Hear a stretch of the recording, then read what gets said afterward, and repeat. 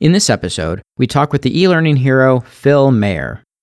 Before we begin, let me tell you about our Storyline training courses at masterstoryline.com. If you're brand new to Storyline or want to improve your skills, Master Storyline has the video tutorials that will teach you how to build real courses professionally. Use the discount code NAVIGATION35, all one word, to get 10% off the first year. You'll notice that Nate's had a little mic issue throughout this episode, so I'm happy to say I might finally sound better than he does. Hey, Dave. Hey, Nate. How you doing? Fine. There's actually more than 2 people on this show today. So we want to welcome Phil Mayer to the show. Hiya. Hey, Phil. Thank you for joining us. It's no problem. I've been really looking forward to this. So, Phil, could you please tell us a bit about yourself? What's your background? What led you into e-learning? I started off life as a nurse and ended up in education and went freelance about 10 years ago. And I've been an Articulate Most Valued Professional for about the last 8 years. I know you're also very active in on the Articulate e-learning community, right? Yeah, I think that's probably why they gave me the Articulate Most Valued Professional role. I stole everything that I know from the Articulate community, so I think it's a bit like giving something back. And if I can help anybody or help the people who help me, then I feel like I've done something. I have definitely seen many of your posts there. I think at one time I had the most posts, but Wendy has got those now. So big shout out to Wendy. I'm just too busy sometimes to post things at the moment. Well, still, I think most people, whether they realize it or not, know you through the help you've provided them. Yeah, I meet loads of people who'll say, "Oh, well, you told me how to do this." I've got clients who they came to me because they were building their own courses and they found people who needed help. And then when they realised they couldn't build what they wanted, they contacted me, which I suppose it helps me out as well. But like I say, everything I ever need to know, I go to the forums. Even this morning, I was on there trying to find something out.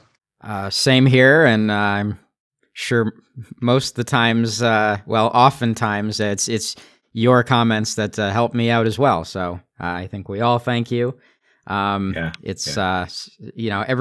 what everyone puts into them certainly has created a wonderful community, and certainly helps a lot when people are trying to figure out how to solve problems, or even just, instructionally trying to figure out good approaches to things. Yeah, I'd agree. I think it's probably one of the best forums out there, and there's so many things that you think you don't know or you don't need to know, and then you'll search for it, and it's there on the forum. And I can't remember what I was looking for this morning. I think it was some JavaScript code, and it was either do I write it myself or do I see if someone's already written it, and it was already on the forum. Nice. So today's topic is going to be locking course navigation. But before we jump on the topic, we have one Ask the Learning Guys question. So Dave, you have seen this asked on the forums, right? Yeah, David Anderson recently had an e-learning challenge, which was creating a parallax effect with sliders in Storyline. And several people were asking, how do you connect two sliders so that they work with each other? And I guess a little bit of background, to get that parallax effect, or something moving slower in the background than the foreground, in Storyline, you can put a image on a thumb, the little part you move on a slider. And what you typically do is you've got two sliders, one with a background image, one with a foreground image on the thumbs. And then what you do is you make the thumbs actually really big, and actually the whole slider really big. But the thing is, when you move one slider, the foreground, you want the background to move as well. And it's actually pretty simple to do. Whenever you create a new slider, it creates a variable, which you can get through the slider design tab. And all you got to do is click the drop down and make sure that it shares the same variable name. And when you move one, the other will move as well. Most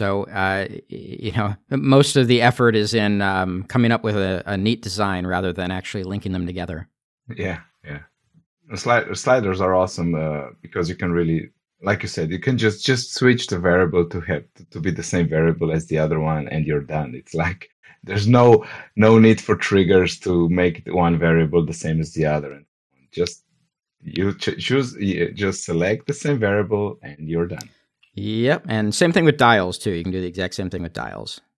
So guys, ready for locking some course navigation? Well, see, it's called locking course navigation, or what we're calling it, but it's really, don't lock course navigation is probably a better title. Yeah, that's it. That's our main tip. Don't lock course navigation. Boom, we're done. Thank you, everyone, and I'll Thank talk you, to you everyone. next week. Okay, so the most unhelpful answer to why would you lock a course navigation would be, well, it depends. Like, what's the goal of the course? How long is it? Is it something the user has to go through? It's a bunch of these variables that can affect the decision for locking the navigation. Yeah, I think the main thing is, what is the user experience you want? What's the experience in presenting information, allowing people to apply that information? What is that? And then a lot of times the way you're going to treat the navigation comes out of that. I think the goal precedes that. Well, certainly, yeah. You need to have goals, and then that experience is to meet those goals. Yes, bingo. I think one of the best things that my SME said to me once was, I've had to write all this. They're going to read it all. That was the main reason for why we locked the course down. So, yep. I would say never do it. And every course that I build is never locked down. And just because it aids the review process, and if it ever gets locked down, it gets locked down at the end. But it's mainly compliance courses where their insurance is reliant on them having to have done this, and this. Yes.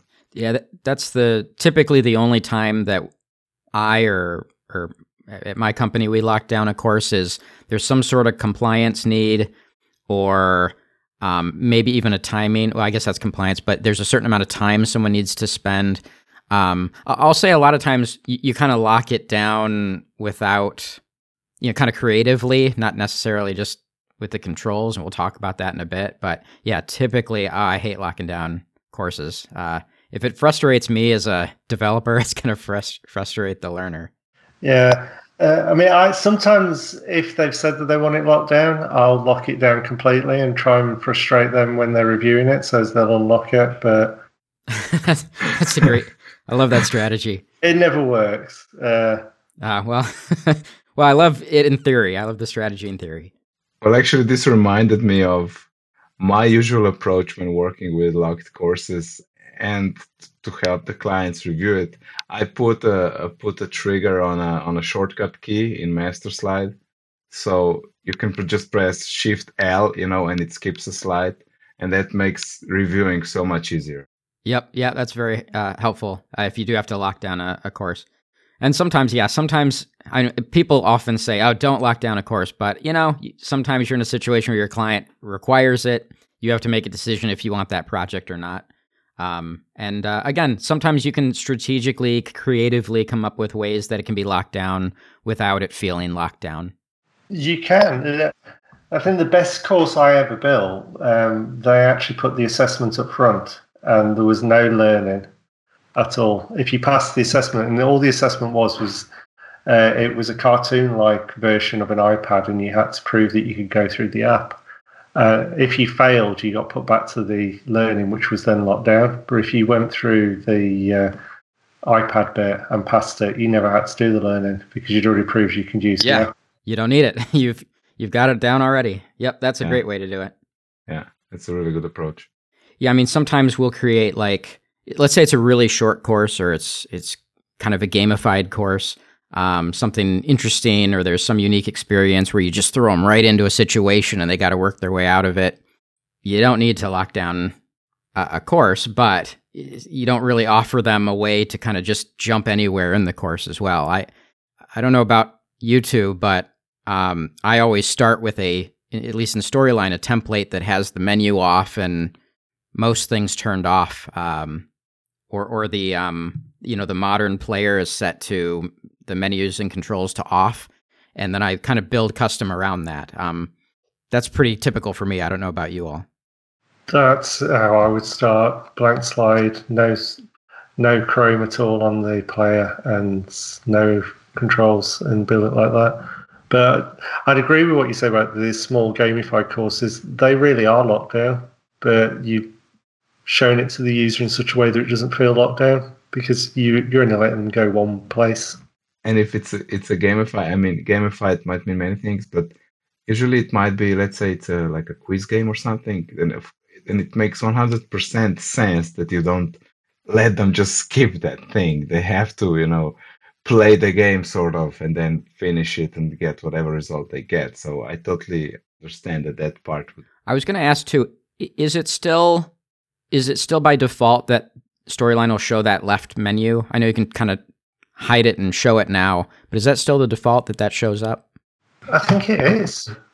I think it is. Yeah. And maybe I should. There is a setting. Yeah, I know there's a setting that you can say that on start it's hidden. Oh, that's true. Yeah, you can do that. That's a nice newer feature. Yeah. I should bring up. Let me look at my notes here before I forget, just to bring a little bit of background to the conversation. Some people, might not be as familiar with locking down a course with what we're talking about.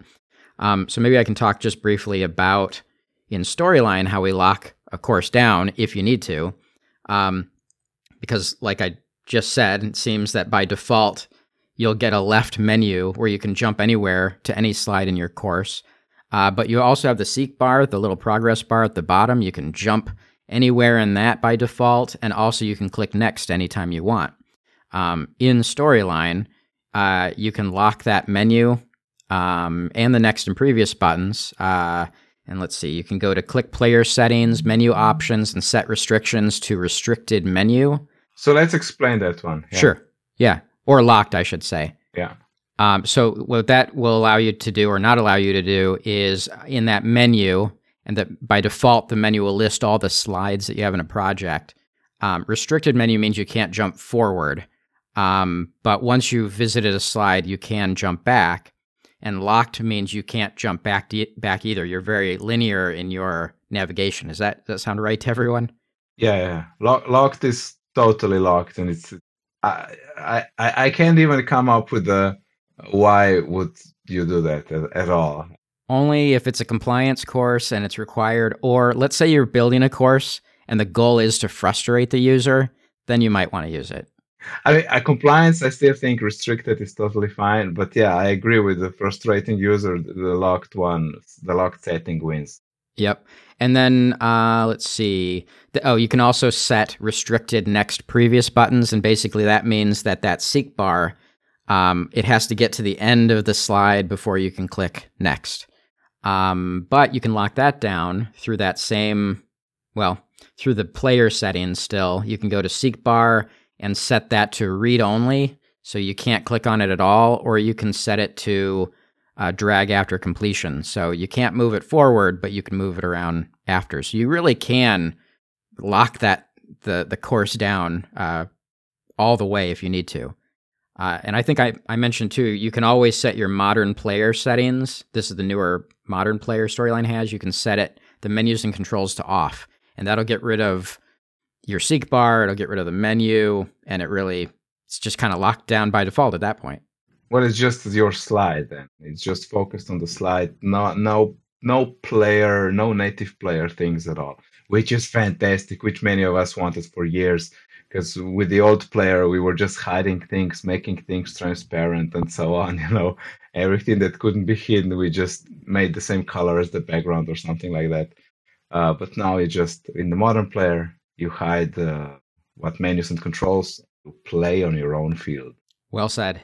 I was practicing for months. What were you? Okay, Dave, you were talking about settings in Storyline. There is one more thing I often use for some courses or with some clients. We have a template or something. We use just next and previous buttons. Do we use them? Yeah, and the menu, but it's like a drop-down version. But we manually lock the next button, via triggers. So when timeline starts, hide or disable the next button.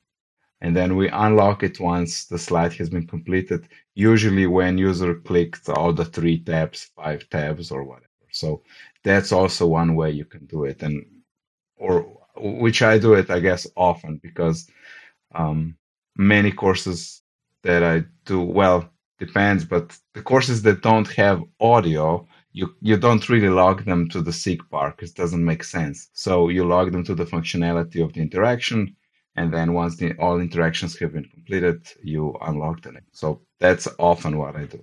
Doing it that way sometimes looks better as well, because if you set it to disabled, it changes what it looks like. Whereas the default storyline option of restricted means that the button looks like it can be pressed, but you can't press it. Yeah. I really don't like that. They should change that, because it looks like, I can click, and then it feels like button doesn't work, which is not a great experience. So yeah, I totally agree. I'll say too that just from a kind of instructional and creative design, a instructional and creative design consideration is to disable it and not hide the next button in a lot of cases if you have your previous button there, because it'll also shift the previous button to where the next button is, and that can be a little confusing to people, just depending on your course navigation. Yes, Dave, I agree. However, there is a situation where hiding the next button is better, and that's when you have quiz and you have the submit button. So what I do is I have the previous button and then the submit button, and once they click the submit, I hide the submit button and show the next button, and it looks like just the submit button switched to the next, and it works. It's a great experience, I think. I like that. I was doing that yesterday on a course, and I don't like UI that appears and disappears. So if you've got a next button and then you hide it, but if you swap it to a submit button, I don't have a problem because it's in the place where your next button is, so it's in the next action that they've got to do. So yeah, that's the biggest issue, is when it kind of shifts where you're kind of used to the position of things. I should say too that we're talking a lot about locking the course navigation and how that's maybe not a good approach. But I should say that, and you'll probably all agree with me, leading the user through your course is not a bad thing. If you're worried about them just freely being able to go everywhere, well, there's still ways you can lead them through a course where it's not frustrating and they're not even thinking about being able to jump around. So I just want to throw that out too. That's not a bad thing. It's not at all. I built a course for Coca-Cola a long time ago with Bruce Graham, and we were told to build as much fun in as we could, and we had phone call conversations where you had to answer it, speak to your boss and make decisions, and if you didn't answer it, you would get pop-ups every now and again saying, "It's your boss, don't you think you should answer it?" Yeah, I like that. And again, that's exactly why, someone's going to take that and not even think about the next button. They're going to be involved. They're going to be engaged. They don't want to get through the end of the course. They're just in the experience. Yep. And then there's some other things I think that are pretty typical. For instance, having a warning indicator come up. So for instance, let's say you click next and there's 3 click and reveals or something like that. You can always have it set where if you click next, it pops up a little thing that says, take a look at these other tabs before moving forward. Sometimes we don't do that, but if the information's really important, it might make sense to do that. And then other times we might even link that next button up. So maybe it just goes through those tabs. It's it doesn't have to go to the next screen. It can take you through the next bit of information. So it's not really locked, but you're leading them through the information. Yeah. And we talked about this with Dave before recording, and this approach, so the next button opens the tabs, totally reminded me of how Engage works, if Phil, you remember Engage. I used to love Engage, and I even recommended somebody into the community. They wanted a process blocking storyline, and I said, well, have a look at Engage, because I think it's great, and the way it animated and the way it worked, it's still a great tool. I'm surprised they've not built some parts of that into Storyline already with almost like pre-built interactions. Captivate's got something quite similar already. Well, I agree that it's functional. I'm just not happy with the design. The old Articulate 09, we built 100 courses for somebody. It was NHS based courses, and we had such a problem with the UI about how people knew how to do it. We built a custom player to sit over the top, and the player had instructions whenever the engage came on. We made all of the backwards and forwards buttons green, and they got to learn that if ever they had to interact with everything, it was a green button, and there was nothing else green in the course apart from these buttons that you had to click on and to do it. So I don't know. I think Engage has got a little bit better. Most of my clients would kick me if I put an Engage interaction into there, but I can see how for some people who don't use Storyline all the time, it would be very useful for them. Well, and I think, you're mentioning custom stuff too. Obviously in Storyline, you can ignore the next and previous button, the kind of the default Storyline buttons, and build your own, whatever it needs to be on top of it within your course.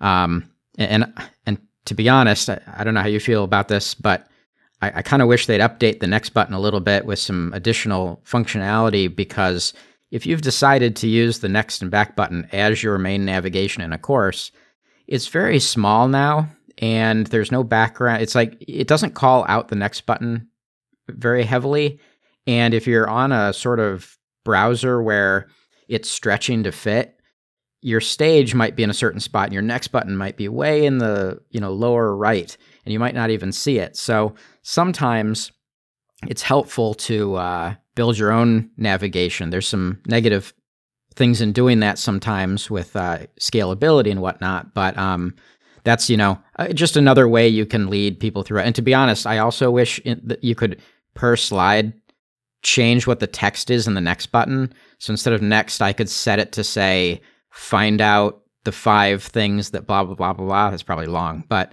there's situations where I don't want it to just be next. I want it to give a little bit of a hint as to what they might be moving towards, because again, that's leading the person on, getting them interested before they even get there. Yeah, that's why we create custom navigations, right? Yep. Yeah. The disconnect between the player now when you're on a large screen is quite scary, which is probably why I very rarely use the next and previous buttons that are built in, because they can be quite a long way over the screen.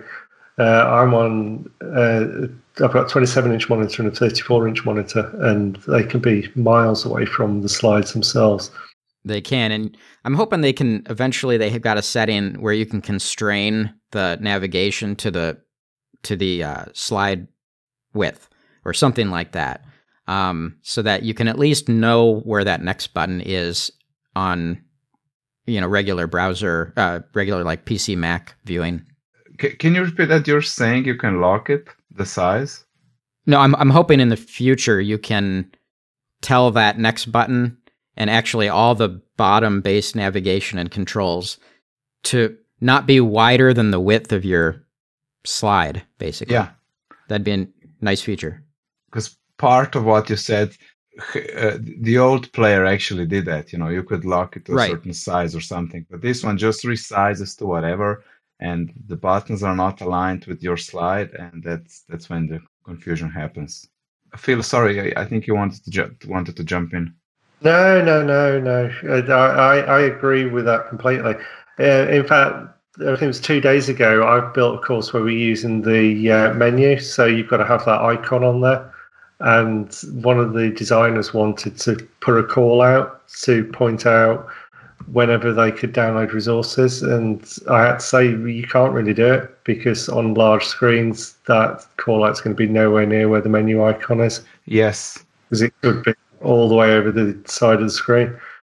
I've got a feature requesting at the moment to allow you to be able to activate the menu without having the icon, so you could put your own icons on your custom navigation and still use the built-in menu, just because I like the way that it slides out from the left-hand side and changes the size of the course. Yeah, a lot of that's nice. And I know too, with translations and stuff, sometimes it's really valuable to use the kind of the default stuff that Storyline has, because if you have custom buttons, it might change the width and whatnot, but if you use storylines and have to change the languages, it just automatically fits, but you run into all those negative, considerations there. So, hopefully they'll make some adjustments here and there as we go. Since we're talking about the custom menu items, there is, you can create your own custom menu items that for exiting the course, for example. So you can click on top to exit. But I don't know if you ever checked the whole list here. There's one I have to ask you guys. One trigger or one action here that I don't know when would I use it. So you can create a menu item that its action is close lightbox. So how would you even use that? That's why, because the light box would be over the menu. Is this in the typical drop-down or side menu? Yeah. Well, not typical. It's you have to create new, and then you have the trigger wizard and the other actions. You can say close lightbox, or you can say move, which is so weird because you can only move the item that's on the current slide. I mean, why is there an option to move? Well, they're going to add functionality in later. I don't know. I'd have to look at that. But yeah, just by what you're saying that, from a global navigation to call out something specific in a slide. Yeah, exactly. Typically doesn't work too well. And it's like I was thinking, I think I had a thought, okay, maybe I can put something then, and then it's going to slide something out from the master slide, something like that. But no, you can only move things that are on the normal slides, but only on the current slide that you have. When you have the player settings open, you can move that object, but then it's not available anymore on other slides. So why? Good question. I have no idea. I think we have to get David Anderson back. Yeah, we'll get to the bottom of this.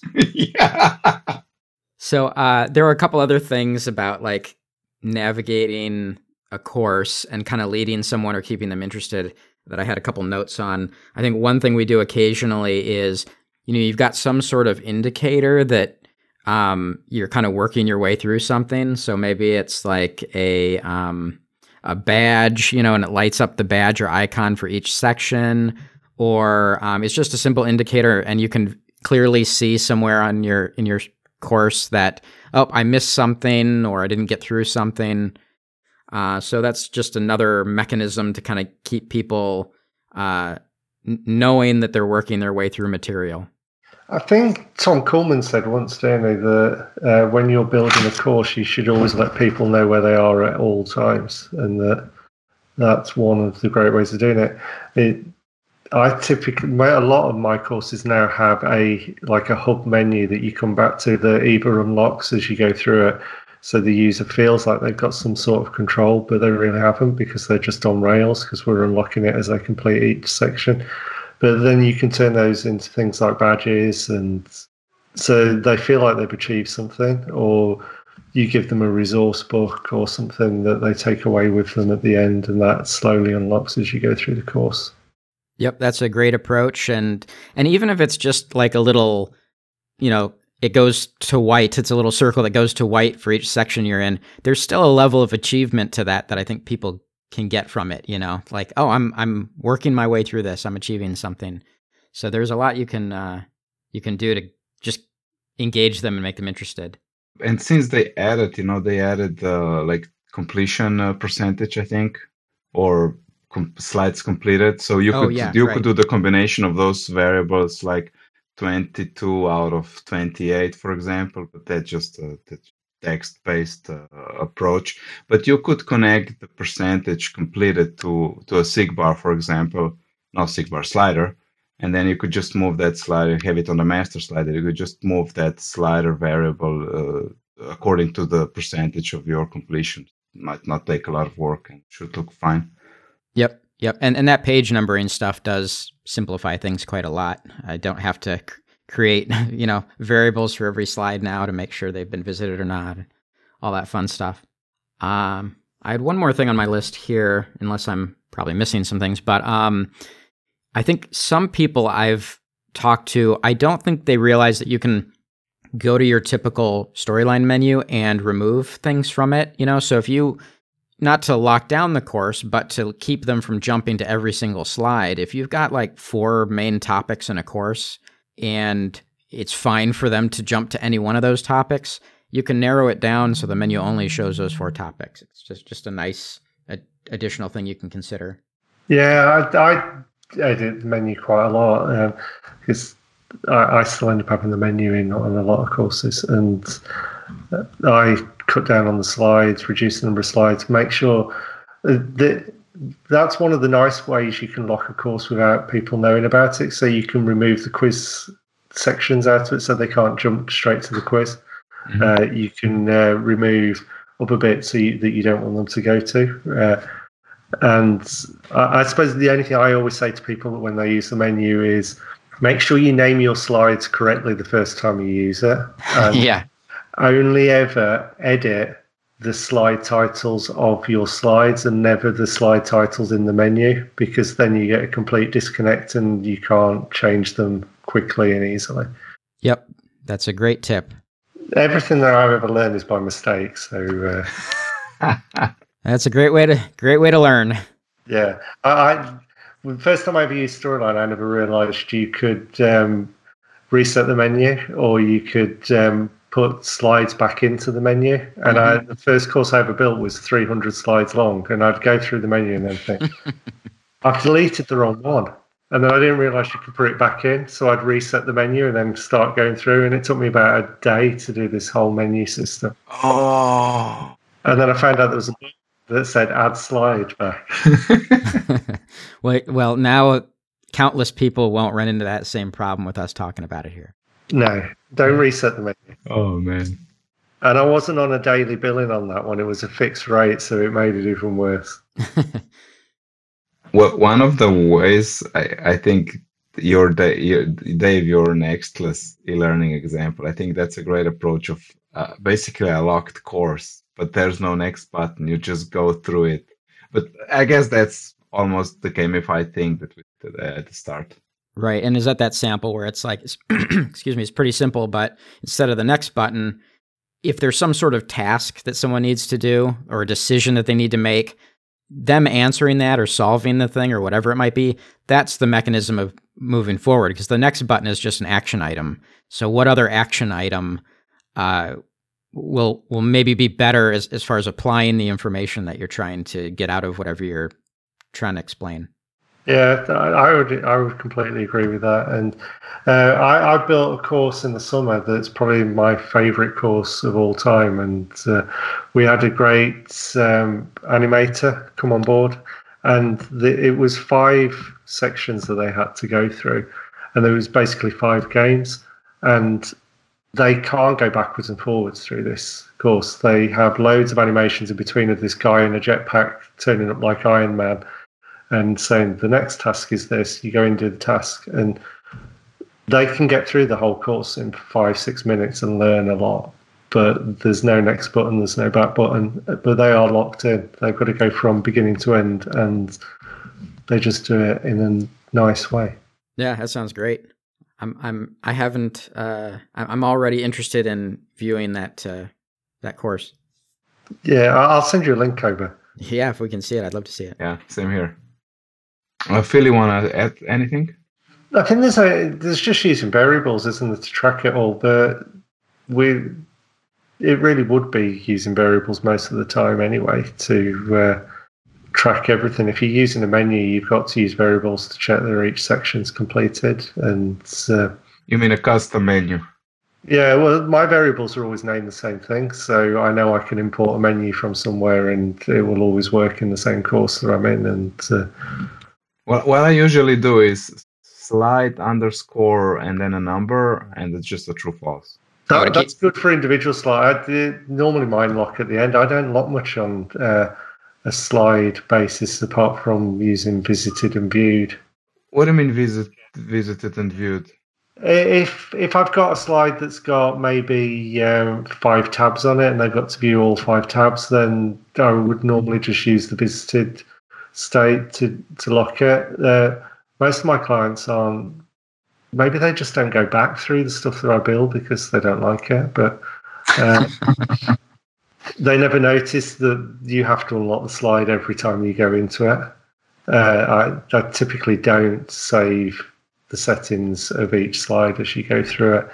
I think it comes down a bit to when we did the original Storyline beta that one of the developers was very keen on us not using variables if we didn't have to. So I've got this thing about a lean approach to using variables that I try not to do anything with variables if I can get away with it. No, I agree. I often see newer developers using a lot of variables, so you could just check states of 5 objects, for example. Yeah, I'd agree. And I've seen some of the new stuff that Storyline's got coming, and they've got things to really help that process of just using states that you can write the triggers really quickly. Yeah, that'll be very nice. Gentlemen, I think we're nearing the end here. I suppose I could tell you my story about when I worked in the NHS and we had lock courses. Yeah. We had an office with 6 people in there, and we used to take it in turns to do any of the e-learning that had to be done, and it was our job to find the quickest way through the course. So we had a process of jump into the quiz if you can get to the quiz. If the quiz passes it, then that's great, and you put a cheat sheet together and pass it around. And if the quiz doesn't pass it, then you go all the way through the course to see whether that is the way you complete the course. And not ideally what you want to hear from somebody who builds e-learning, but I always say, I do a lot of training, and I always say that we spend a lot of time building our courses and putting bits of fun in there and bits of love, but most of the people who take our course, it's not their day job, and they want to get from point A to point B as quickly as they possibly can. And their managers might want them to learn something along the way, but most of them just want to get back to their day job. Yep. Yeah. It almost sounds like, in the gaming world, you've got your gaming guides, so people can share it and work their way through stuff faster, but that doesn't always lead to good learning. Yeah, that comes back to making sure that the courses are written exactly for purpose, and that you make sure that you're only giving them the information that they need at that point, rather than trying to overload them with everything you think that they might need. And some people do that, and some people just think that they need to know every single little thing and the history about why we got to where we got to. Sounds like every course I ever built that. Well, there's what we want to do, and then there's the real world of what's requested of us that we have to work with as well. So it's finding a good balance between all those things when we're developing. Yeah, I think I always say the first course I build for the client is the one that I love, and then it's their job to destroy it, because they take all the nice bits out and lock it down. But the other thing is, you can't make a great course if your clients aren't engaged with it.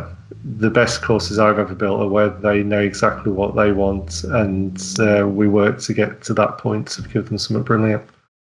And the people who aren't engaged are the ones where you find it really difficult to get to know what the knowledge is they're trying to put across. And it might just be a tick box exercise for them that they need to have a course because that's what they need for compliance. Yep. If it's not engaging, it becomes a chore, and you've just probably spent a lot of money on something you didn't need to. Yeah. Okay, thank you, Dave and Phil. I think we had a great discussion. Phil, thank you again. How can people find you on the interwebs? I've got a website, so www.elearninglaboratory.com, and I'm on the forums. Just drop me a message. I can't promise that I will get back very quickly, but I will get back to you. And if it's a question, sometimes it's better to put it on the forums because I'll probably answer it on there. Thank you. Dave? Well, you can check me out at illumingroup.com for custom e-learning, or elearninglocker.com for some Storyline templates and videos that I do and all sorts of various things there. How about you, Nate? You can find me on Twitter under NEJCD, or add me on LinkedIn. And that would be it. Thank you, everyone. If you have a message for the e-learning guys, you can send a message to the website. We have a form there, theelearningguys.com. Other than that, enjoy your day, and I will talk to you, and we'll talk to you soon. Yep. Thanks, everyone. Happy learning. Thanks.